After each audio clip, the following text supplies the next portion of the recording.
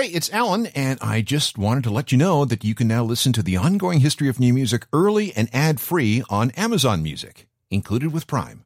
Another day is here, and you're ready for it. What to wear? Check. Breakfast, lunch, and dinner? Check. Planning for what's next and how to save for it? That's where Bank of America can help. For your financial to-dos, Bank of America has experts ready to help get you closer to your goals. Get started at one of our local financial centers or 24/7 in our mobile banking app. Find a location near you at bankofamerica.com/talktous. What would you like the power to do? Mobile banking requires downloading the app and is only available for select devices. Message and data rates may apply. Bank of America N.A., member FDIC. Your brain needs support, and new Ollie Brainy Chews are a delightful way to take care of your cognitive health.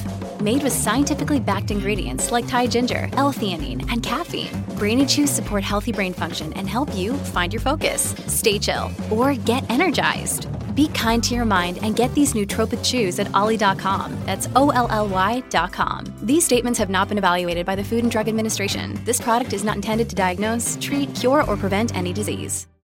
One thing before we start the show. I want to let you know about a special interview you'll hear at the end of this episode. It's with the host of a brand new podcast called Architects, the Architects of Art. The cool thing is this show is hosted by Director X and Taj Critchlow, two of the biggest music video directors on the planet. These guys are responsible for game-changing videos from artists like Drake and Coldplay and Kendrick Lamar and so many more. Hope you enjoyed the discussion. I sure did. That's coming up at the end of this episode. All right, let's get on with things. Long before I started doing this for a living, I had the notion that I was going to be a record producer. I mean, after all, I loved music, and the idea of being able to help record it would be a great job. So as high school wound down, I started to look around for schools that taught music production. And that's when reality set in. All of them asked for a portfolio of past work. I was 18 years old from a small prairie town. How was I supposed to have a portfolio of past work? They also made it very clear that I had to be musically adept. I was a pretty good drummer, but that wasn't enough. I had 7 years of accordion lessons, but that didn't seem to cut it. I couldn't play guitar or any type of keyboard. So, long story short, I gave up that dream after a few rejection letters, and here we are. But I'm still fascinated by the talent and equipment that goes into making records, which is why anytime I get a chance to talk to someone who does this for a living, who does record production, I'm in. David Bottrill is one of those guys. He's a Canadian producer who has worked with Tool and Muse and Peter Gabriel and the Smashing Pumpkins and Rush and a ton of others. He's got 3 Grammys, and he's worked in some of the most famous recording studios from here to the UK. And I've got a chance to talk to him about being a record producer? You bet. Let's go. This is the Ongoing History of New Music podcast with Alan Cross. Hi again, I'm Alan Cross, and this is another episode that you can file under the heading Studio Stories. It's a chat with David Bottrill, the Canadian guy who has been involved in the creation of some of my favorite records. If you're as fascinated as I am by what goes into making music at the studio level, you are going to love this. We're going to cover a lot of territory here, so strap in. I spoke to David from his studio where he was working on his latest project. So let's begin with some biographical information. You are Canadian. You grew up here. Let's go through all of that. Okay, so I was born in Dundas, Ontario, which is kind of a small town tacked on to the very west end of Hamilton. And I grew up pretty suburban lifestyle, very nice little town. It was a tougher town when I was growing up, but it's now become a very nice little pretty twee town in southern Ontario, little valley town, so it can only grow so big. Lots of retirees and lots of young families now. So how did you get out? Or what was the route out of Dundas for you? So I was very interested in doing something with music. And my girlfriend at the time, her uncle was Bob Lanois, who owned Grant Avenue Studios. It always comes back to the Lanois, doesn't it? If it's in Hamilton. So she said, why don't you go talk to my uncle about a job? And I was in college at the time at Mohawk, not very happy with what was going on. So I went down and I talked to Bob and didn't know anything about recording, but I walked in the door of that studio and I looked to the left and there was that the MCI console and all those lights, and some music was going on in the other room. And I was like, man, I want something to do with this. So I walked upstairs and I talked to Bob and asked him for a job. And he said, no, but you can come and hang out and we'll see if we like you after a while. And then maybe there'll be a job. So I hung out and I did like odd jobs, kind of cutting grass, washing windows, anything you could do to make kind of money. And then at night I would go into the studio and I would learn about how to record, and I would assist on sessions and clean toilets and make tea and all that stuff that young assistants do. And then about 9 months later, an opening came up for an assistant. So they gave me and another guy named Roman Zach a job, and it all started from there. And then, I sort of ingratiated myself with the Lanois. And when Dan went over to work with Peter Gabriel, he said, I might need an assistant over there. Do you want to come over? And I said, yes, of course. And so I sort of bugged him for a while. And finally, he sent me a plane ticket. And I went over and I went to England, and sort of the rest carried on from there. So it was a cascading thing. So Eno comes to Lanois, Lanois comes to you. Wow, that's a great path. I'd love to be named in the company of those two, for sure. Yeah, it was really interesting. Actually, my beginnings in recording and making music stemmed from those early ambient sessions. Those were the first things that were going on when I was assisting there. So I wasn't kind of in a pop studio environment, or there was a jingle house as well that worked out of the place, and I got a lot of experience doing those things. But the sort of creativity that was going on in that studio at the time was unusual, and so it sort of formed my inner or my initial, I guess, approach to working on music, because there were no rules. There was nothing that you had to have a verse, chorus, bridge, et cetera, et cetera. You just made music that made you feel good. So it formed the beginnings of how I thought about recording music. What years are these? So this is probably 1983, 84. Okay, so it's after Dan was doing all the indie bands like Cracker, and then after he was working with Martha and the Muffins. So there was some of the Martha and the Muffins stuff. Martha and the Muffins and the Parachute Club and Luba. Those records were going on while I was there. And then he went over to do the Unforgettable Fire, and then came with U2, and then came back. And then Peter called him, Gabriel, and he went over to do Birdie, and then came back. And Birdie kind of led into the So album. And that's when I came over and assisted him there. So you worked on the So record? I was an assistant on that. I did some engineering and sort of helped out in places where they needed me. But Kevin Killen was the engineer on that record for sure. But still, you got to hear songs like In Your Eyes and Red Rain and Sledgehammer come together. Absolutely. It was fascinating process. All you do is call me.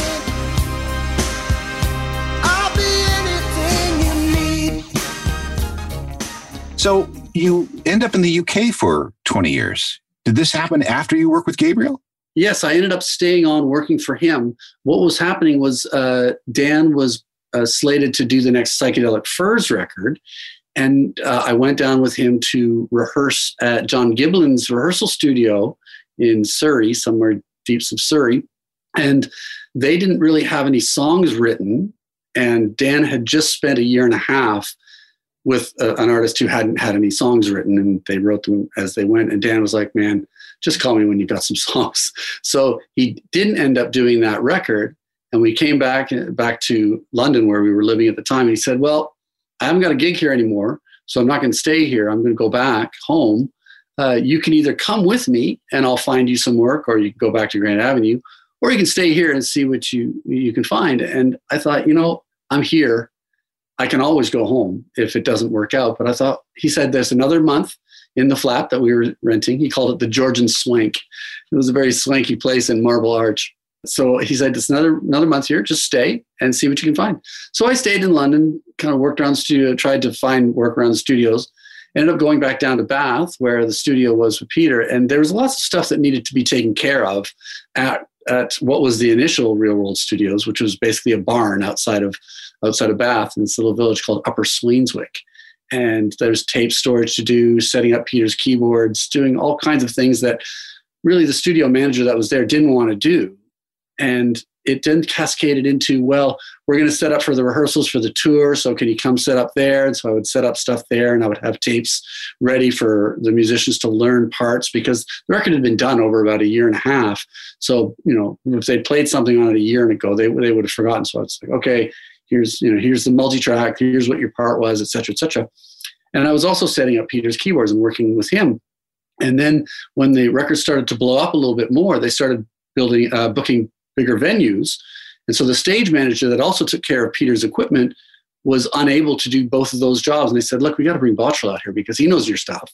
And I haven't got time to do this. So they had to race to get me visas and everything, to the point where I actually had to come into Toronto and then take a bus across to Buffalo, to where we were playing in Buffalo.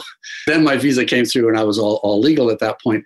But it sort of, just one thing led to another. And I essentially did my best to make myself indispensable. And if you do that, then people like to have you around. That's how this business works. If you're there at the right time and you've proven that you're willing to work, things will work out for you. I always say to young engineers and young producers, I say, look, opportunities present themselves every day. And all you have to do is say yes and recognize what those opportunities are, and you'll be fine. Are you musical in any way? Do you play instruments, or did you play instruments? I do. I play. I don't play very well. I think my talent is better, and I say this a lot. My talent is helping great musicians play better or write better. My skill is not in how to play things. I can hack things through, but I'm not a great player. So you're in London for 20 years. Yep. Working with Gabriel and a variety of other people, I suppose. Yeah. What studios did you work in there? So I did most of my work for the first 11 years at Real World Studios. I helped sort of build that place in the Mill Building in Box. And when I left and I moved up to London, then I was working at a number. I did some Eden, I did some at Townhouse, some at Trident Studios. With that wonderful piano. Yeah, exactly. And I worked a little bit at...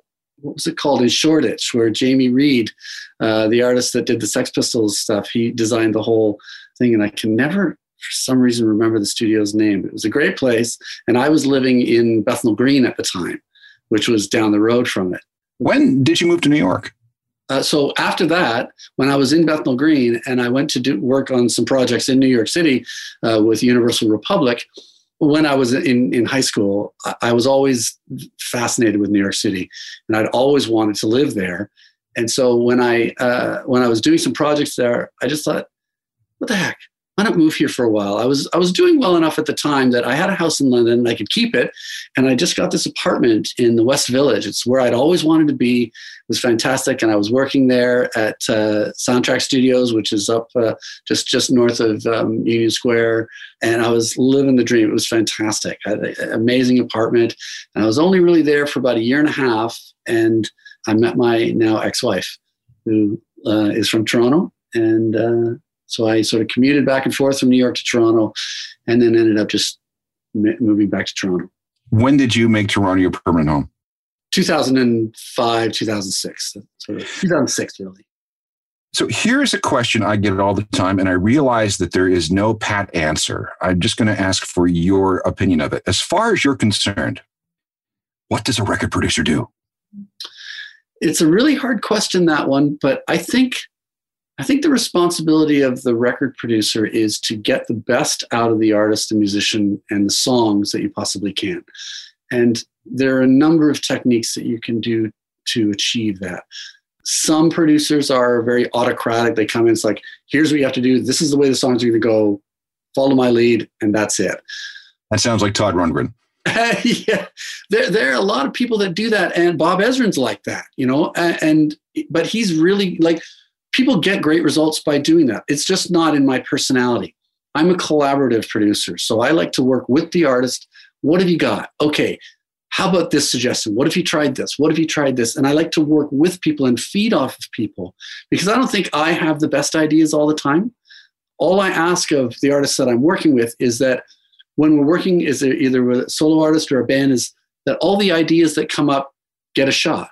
So you say, okay, let's try this. Don't put it down. Don't argue about it, because at the end of the day, if you just wanted to, if you can argue for as long as you want, or you can just try the idea and you'll know within just a couple of minutes, like, oh yeah, that works. Oh no, that doesn't work. I like to work with people and build on the foundations that we both come with to the table. But that's something that you can only really do in a proper recording studio, isn't it? When you have time and all the gear that you may need. Yes and no. I like to get involved in pre-production first, and a lot of that collaborative writing work happens during that time. So you're then in a situation where you're not in an expensive studio. You're in a rehearsal room, which is a couple $100 a day, or you're in, maybe somebody's got a place in their house. I've got a studio in my place. So you can go to a place where it's not so expensive, run through all those ideas, and then put stuff down in the proper recording studio. We have to talk about your work with Tool. This is one of the things that you're most famous for. How is it working with a band that, you know, Adam Jones is one of the great guitar players, and I don't know what's going on in his head when it comes to arrangements. And I don't know what Maynard's thinking when he's coming up with his lyrics. I mean, writing a song in a Fibonacci sequence. I mean, how is it working with a band that works so meticulously and so slow? Well, I kind of got used to working slow with Peter Gabriel. He doesn't work very fast. But Adam, I think, is one of our generation's greatest guitarists, and he doesn't get a lot of love because he's not a shredder as such. But I think the thing that I love about Adam is his attention to the detail of the tone of his guitar. Like, for example, he'll go through, when he has his guitar tech replace the volume pots in his guitar, he'll go through 10 of them before it'll feel just the right way that he likes it to feel. Well, for turning it up and down? Turning the volume up and down, because he uses the volume knob on the guitar for, instead of just like turning the amps down, he'll just turn the guitar down. So that's why you get that sort of slightly hollowish sound from when because he's just turning the volume of the guitar down a little bit to give a little bit, and then winding it back up for the heavier parts. And the way that he plays his guitar, the way he hits the string, the angle at which he plays, the position that he does, that's his skill. And the tone that he gets is very precise. And we would work on something and overdub something that he was working on his guitar, and he would be playing it just right, but he's like, no, I didn't get the right tone by the way I hit the pick. Let me do it again.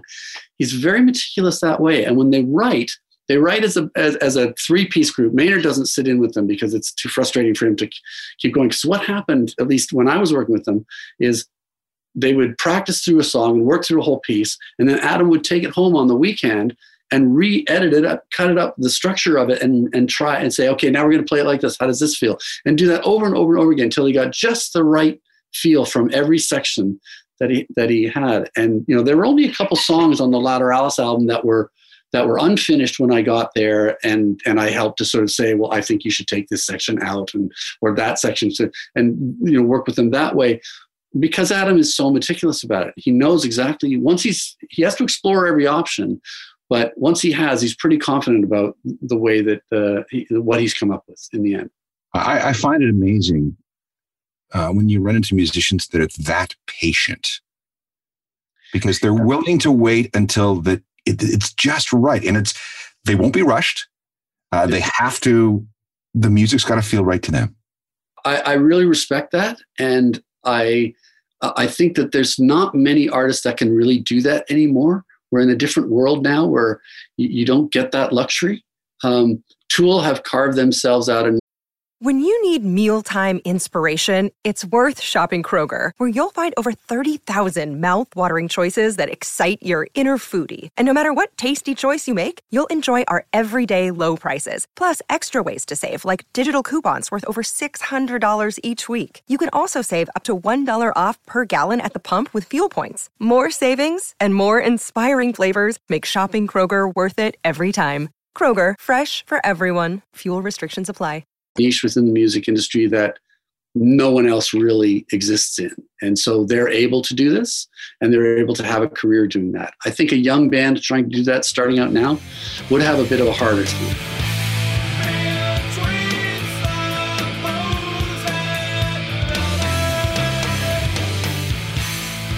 Tool from Lateralis, 2001, produced by David Bottrell. Around the same time, David was asked to help out with a new band called Muse, and that story is next. This is another Studio Stories episode, which gives us a chance to explore how records are made by the people who make them. And this time it's Canadian producer David Bottrell, famous for the Tool records that he's worked on. We'll get back to them in a bit, but also for albums by such people as Muse. Let's talk about Muse. You got to them fairly early in their career, around 2001 for the second album, The Origin to Symmetry. Origin to Symmetry album. So how old were they? They must have been barely in their 20s. They were kids, yeah. They were very young kids. They'd come off the moderate success of their first record, and they were out on tour. And so we went into the studio out in Surrey, and basically they were in the middle of a tour, and we were going to do this recording while they were there. And they were basically on mushrooms the entire time that they were there. And I actually saw them not too long ago when they played Toronto, and we laughed about it, And my job on that record was basically corralling Matt for all of his ideas and actually getting something down on tape, because he was so full of ideas and things. He'd be in the middle of a guitar overdub, halfway through the song, go, "Oh wait, I've got this keyboard thing. Hang on," and he'd go over to a Rhodes and start playing that, and I'd be like, "Okay, let's put a little snippet of that down. Now let's go finish the guitar, and then we'll go back to that," because he just couldn't. It was just flowing out of him. He's quite an inspiring character. He's got so many ideas. I had sushi with him once when they were in Toronto, the whole band, and we went to a place on Adelaide called Naomi. Mm-hmm. And we sat in the middle of the room, and no one knew who they were. They hadn't broken into North America at that point. So I turned to Matt and I say, "Hey, it must be kind of nice to be able to go out in public without, having people fawn all over you all the time." And he was very disturbed. He looked at me and he said, "No, this just means we have to try harder." Yeah. I saw them at the Monarch in London, which was a little tiny gig where it used to be, just below Kentish Town, small gig. And they were playing like it was Wembley Stadium. And I saw them. This is when I was just going to go work with them. And I went up to him and I said, "Yeah, that's pretty big production for a small place." He said, "We always thought, like, if we want to make it to Wembley, we got to play every gig like it's Wembley." And so he's always had that ambition.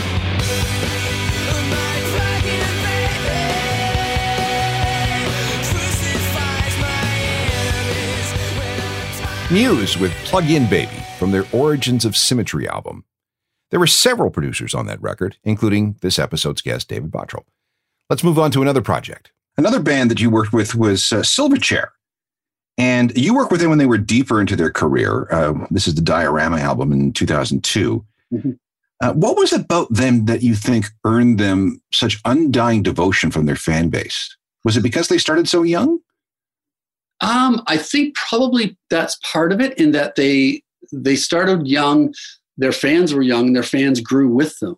But I think Daniel's always given his fans something new on every project that he's ever done, to good and ill. Some people stick with him, and the ones that stick with him love what he does and love his diversity.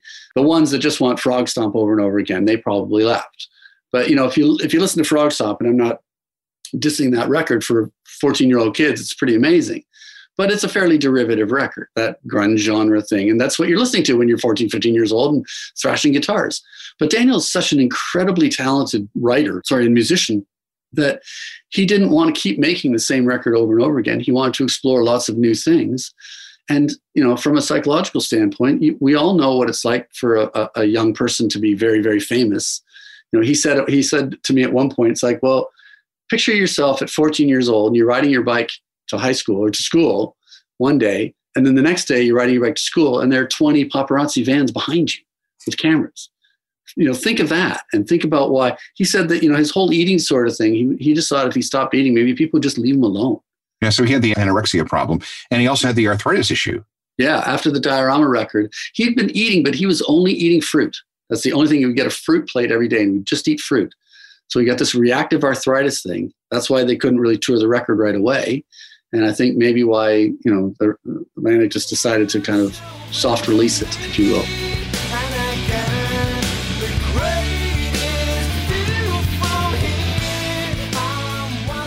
Silverchair and the David Bottrell produced Diorama album from 2001. He was actually brought in to replace another producer because the band was looking for someone to help take them in a different direction. So let's follow up with that. So are you a hands-on guy working with Pro Tools and mic placement and outboard gear, or do you let the engineer handle that sort of stuff? Depends on the situation. If I'm like the record that I'm doing at the moment, and I went down to Atlanta and they have their studio and their engineer there.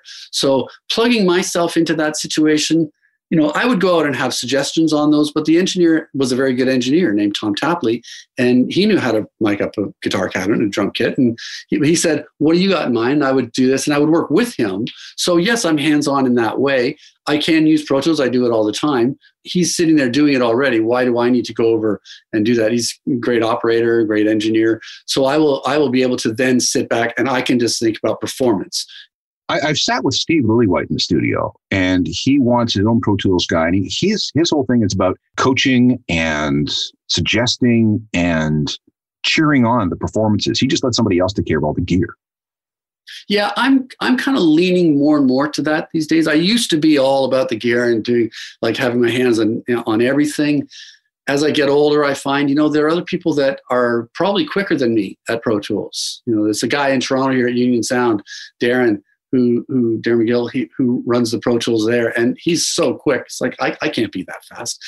And think about the performance and think about if I'm doing vocals with somebody. Sure, I can sit down and go, and I can hit play and record and go, yeah, okay, and still take my notes and do that. That's not as much of it. And often that works quicker than using an engineer because you're right there. You're like bang, bang, bang, go. But when it's band tracks or other things going on, I'm often to the point you operate that, and I'm going to work with the musician. I'm going to coach him. So do you help with songwriting and arrangement, or is it just sort of sitting back saying, let's try things, yes, no, yes, no? No, it depends on what the artist needs. If they've got all the arrangements and all the sort of structures down, and all I do is rearrange things, that's one approach. If they're unhappy with something, I will suggest okay, what if instead of going to the G flat there, you're going to the A sharp, or you go to something else, go somewhere else and find another chord to lead in there. I work really well in transitions. So often songwriters write in blocks. They'll say, okay, well, this is what my verse is, and here's what the verse. You play the verse, okay, that's good. Okay, well, here's what my bridge is like, or here's what my chorus is like. Okay, that's good. Butting them together, yeah, you can do that. But if you have a little transition moment that gets you there, what if you went to this chord and that chord, and then you got the chorus payoff? That might lead you better into that. I've learned over the years to recognize where those things are necessary. In a moment, more from producer David Bottrill, including another couple of Tool studio stories. We're with David Bottrill talking about studio stories. Here's a good one involving Tool. Do you have any studio stories that stick out? I mean, you've told us a bunch already about Muse and Tool and a few others. Is there any moment that just you'll never forget in a studio environment? But the sort of emotional one was really hard. There was a time when we were recording Lateralis, we went into the studio, and Maynard had written the words to one of the songs, and Adam hadn't heard any of the words properly yet. They'd been doing some in rehearsal. Anyway, it turns out it was so Adam and Maynard were very close at one point, and there was a long time period between the Anima and the Lateralis record where their relationship had soured a little bit due to a lot of legal problems that they'd gone through, firing their manager, record company, the whole 9 yards. Some of the lyrics in that song that we went to record, the first one we went to record, there were some challenging lyrics for Adam to hear. And they spent the next day, we did one take through the song, and then they spent the next day and a half in the lounge talking it out. And it was almost the end of Tool at that point. It was almost the end of that band. It didn't. They worked out their problems. Maynard changed a couple of the lyrics, and the song became something else. But sort of waiting and hoping that this wasn't the end of what I thought was a great band. And then coming up with that album Lateralis at the end of it was something I won't forget. Well, there's got to be some conflict during the sessions, during the songwriting, for the emotion to be stirred up so that you can capture a great record. Isn't that true? Yes. You need that rub, that conflict, the classic, the Lennon-McCartney battle between whatever the battle is between, to have that tension. The records that are easy often aren't that good. But there are a few moments on this one that I'm doing right now that were interesting. I can't tell those stories just yet, though. How many of the records you've worked on do you listen to again? Once I'm done with most of them, it's not that often. Every now and again, I'll put something on, but it's a rarity. That seems to be a thing with a lot of producers. Lillywhite again. I asked him, how often do you listen to, the first U2 album or Psychedelic Furs album or something else you've done? And he goes, never, because I always hear things I would rather have done. Well, that's what I do too. Exactly. I hear the flaws. And so you listen through something, you're just like, you'll hear something like, oh, like there's there are moments in one of the Tool songs, 46 and 2, at the end of that song where the bass, it's got this offbeat bass, but because the way the distortion was hitting it kind of hit in the wrong place in a couple spots, and it always drives me crazy.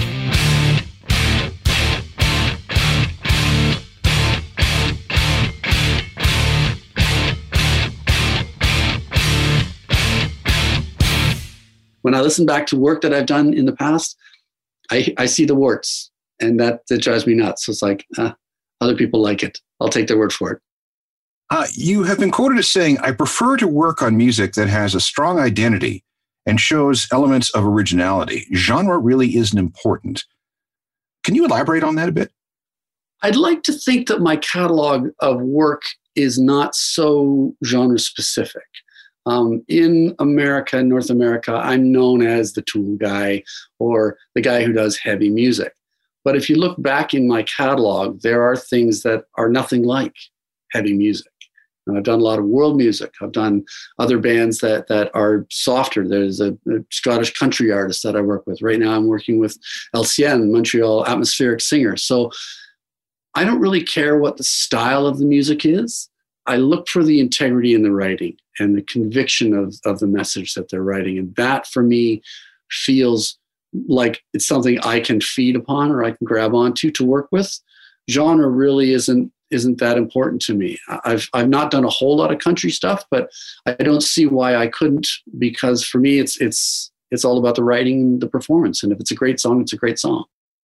One of the people that I think really should have been more well-known in North America is Nusrat Fateh Ali Khan, the Pakistani Qawwali singer. I guess you got hooked up with him through Peter Gabriel? Yeah, so at Real World, we used him on the Passion soundtrack. And then he did a number of records with Michael Brook, who's also a Torontonian originally. And we made those records with him, with Michael producing, and I was engineering them. I think that, the passion that he sings with is undeniable.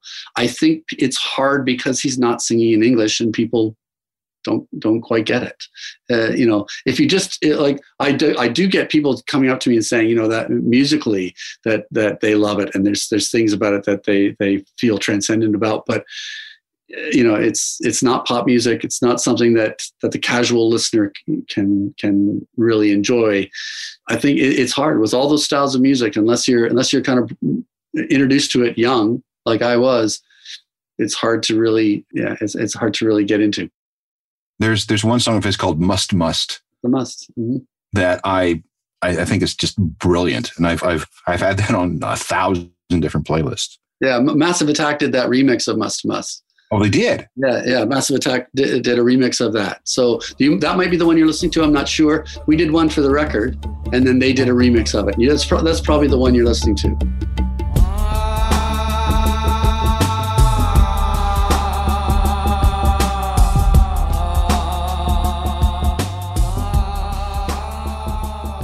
Here are a few more questions for David Bottrill. Big professional studios are having a really hard time keeping the lights on these days because they're so hard to maintain. Record label budgets have shrunk. People are locked up with COVID and other things. What's the future for the professional recording studio? I think professional recording studios will probably have to diversify a little bit, and maybe their spaces, if they're large, will be possibly used as event spaces as well. It's frustrating to me because I don't see certainly the major labels really suffering at the moment. they're doing quite well out of streaming, and they're doing quite well.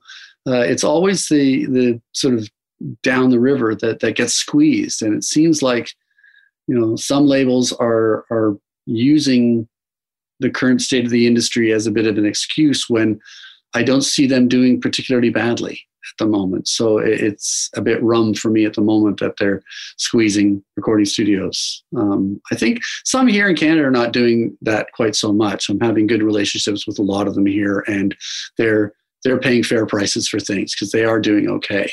But in other countries, I'm finding that they're utilizing the excuse of a lot of these things to squeeze people. And I think at the end of the day, you'll end up with less great studios out there, and that's a real tragedy. Finally, what is Make Music Matter? Make Music Matter is an organization that uses the writing and composition of music as a therapeutic tool to heal trauma in marginalized communities and individuals. So what that means is our organization goes to war-torn areas such as the Democratic Republic of Congo or northern Manitoba, into the Indigenous communities up there in Fox Lake Cree Nation, and we set up small recording studios. And we use those studios as sort of a group therapy and recording session. So, for example, in the DRC, we're at this hospital called Panzi Hospital, which was set up by Nobel laureate Dr. Denis Mukwege for the reconstructive surgery for women that had suffered gender-based violence as a result of the conflict there. So they'll go through their surgery, and then as in groups, they'll come into the studio and they'll start writing songs about their experiences. There's a music producer there that helps write the tracks. There's a therapist there in every studio that we have, and they work together as a group therapy, and they tell their stories, and the therapist, we sort of sneak the therapy in under the radar. They think they're coming to a recording session and a songwriting session, and we sneak in the therapy underneath. And we've got metrics and studies that show that this is the best way to heal the trauma of any kind, really, that through this therapy, they end up telling their stories. And in the case of the women in the DRC, they become advocates for their situation. So we bring them back here. I have a team of volunteer mixers that mix the songs. We release them through Warner Music Canada. We release them, we send them back to the artists themselves. So we treat them as proper artists. We have a label and a publishing company called A4A, Music Publishing and A4A Records. And we treat all these people who write the music for us as proper artists. They get signed. They get, we struck a deal with SOCAN so that they can get their performance royalties. And we disseminate. Now, there's never very much money that comes from the sales of these, but the fact that we're treating them as proper artists also helps for the retention of the healing of the trauma. And so these women come out of it in the DRC, and these kids up in Fox Lake, or we were in a multitude of countries in Guinea, we're in South Africa. It basically is a way to, and in the situation of where people are going through trauma today for all different kinds of reasons, that they're able to heal from that and move on with their lives. Last question. Where do you keep your Grammy Awards? They're up at my cottage. I have a cottage. I don't put them up in places I don't like to see them, but my family does. So it's up at the family cottage. Thanks to David Bottrell for taking the time to tell us how things work as a Grammy Award-winning record producer. And now that you know what sorts of things can go into making a song and an album, maybe you'll listen with more of a critical ear, looking for those things that make a recording special. Podcasts of these programs are available through all the podcast delivery platforms. If you could name one, we're there. Just download any of the hundreds of programs and go. If you need music news and information on a daily basis, I've got my website, which is ajournalofmusicalthings.com. Get the free newsletter so you don't miss anything. We can always connect through Twitter, Facebook, and Instagram. And if you have any questions at all about this program, just drop an email to alan@alancross.ca, and I'll get right back to you. Technical production for all this is by Rob Johnston. We'll talk to you next time. I'm Alan Cross. You've been listening to the Ongoing History of New Music podcast with Alan Cross. Subscribe to the podcast through iTunes, Google Play, Stitcher, Spotify, and everywhere you find your favorite podcasts.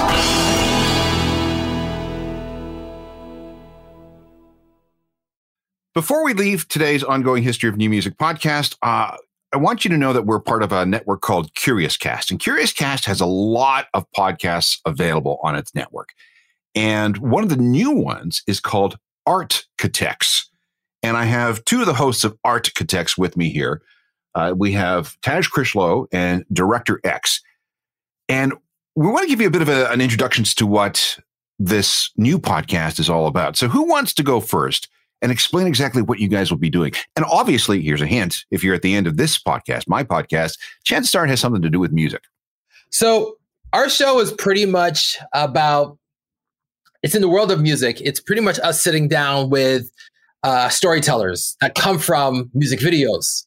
I feel like we live in a world where we don't give these amazing creative artists the flowers they deserve. They create some of the most impactful content on the planet that gets a lot of eyeballs on it. And coming from the world of music video, being in the business for over 20 years, we felt it was necessary to create a show like Architects, to sit down and hear their stories, their come-ups, their journey, their process of creating some of the most iconic music videos, films, and content on the planet. Now, you guys have been deeply involved in this world for, like you say, a long time. Who have you worked with? I've directed videos for Alicia Keys, Puff Daddy, Cisco, Destiny's Child, Drake, Justin Bieber, 2 Chainz, Rosalia, Iggy Azalea, Sean Paul, Beanie Man, Ariana Grande. Well, you know. Okay, now you're just bragging. Korn, John Mayer, the list goes on. Like this has literally been a crazy journey, and I always say X is the GOAT because as long as he's been doing it, like late 90s to now, it's still relevant. You know, like we broke our production company Fella with this music video for DJ Khaled, Drake, and Bieber called Popstar. So it's been a crazy journey, and we're 2 kids from Brampton, Ontario, that went out to make art that broke out to the world, and now we're using our podcast as another form of storytelling, but through an audio medium. Okay, how are you going to make that transition? You've been telling stories through video. Now it's going to be only audio. So you're going to have to change your style a little bit, I guess.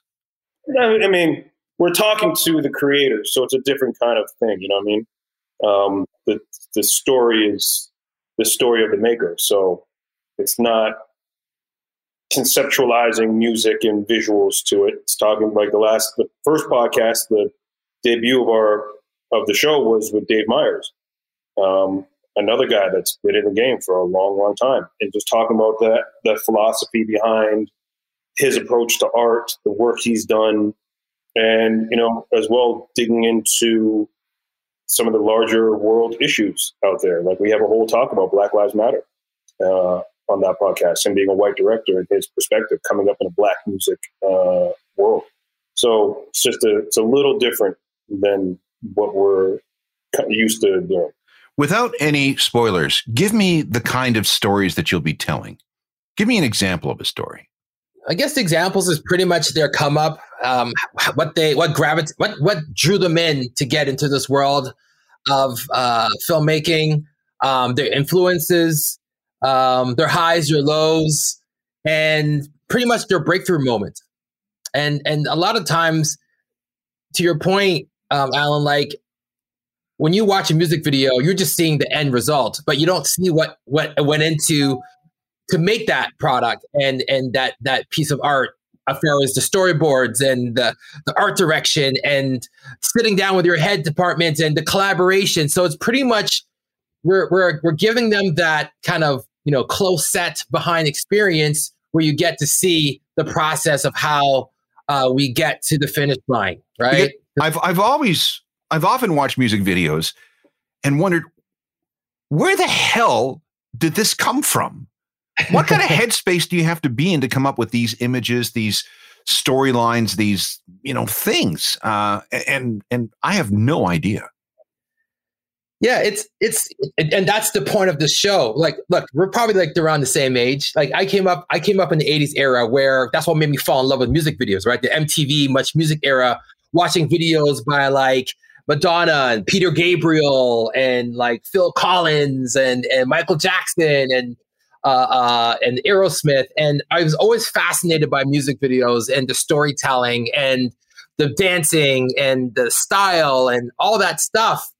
And that's what made us fall in love with the art. So imagine if you could go back in the days and sit down with Duran Duran and talk about the Hungry Like a Wolf video. Like, what the hell compelled you guys to be in this jungle and just going through this crazy, crazy story and sitting down with like the best of the best and hearing the stories of the directors working with Madonna and working with the Stones. And that's the beauty about the show. It's like we get that access to these filmmakers, to these artists. I've worked with the biggest and brightest artists in the entertainment business, but learn about that journey, that creative journey, that collaboration to make the work that we see that's now on television or on YouTube. And before we jump, I just want to say, please follow us at Architects Pods. I can't wait for this. Sounds like a great series. Looking forward to it. It's called Architects with Karina Evans, Taj Critchlow, and Director X. And I can't wait to hear some of these stories. Thank you so much, you guys. All right.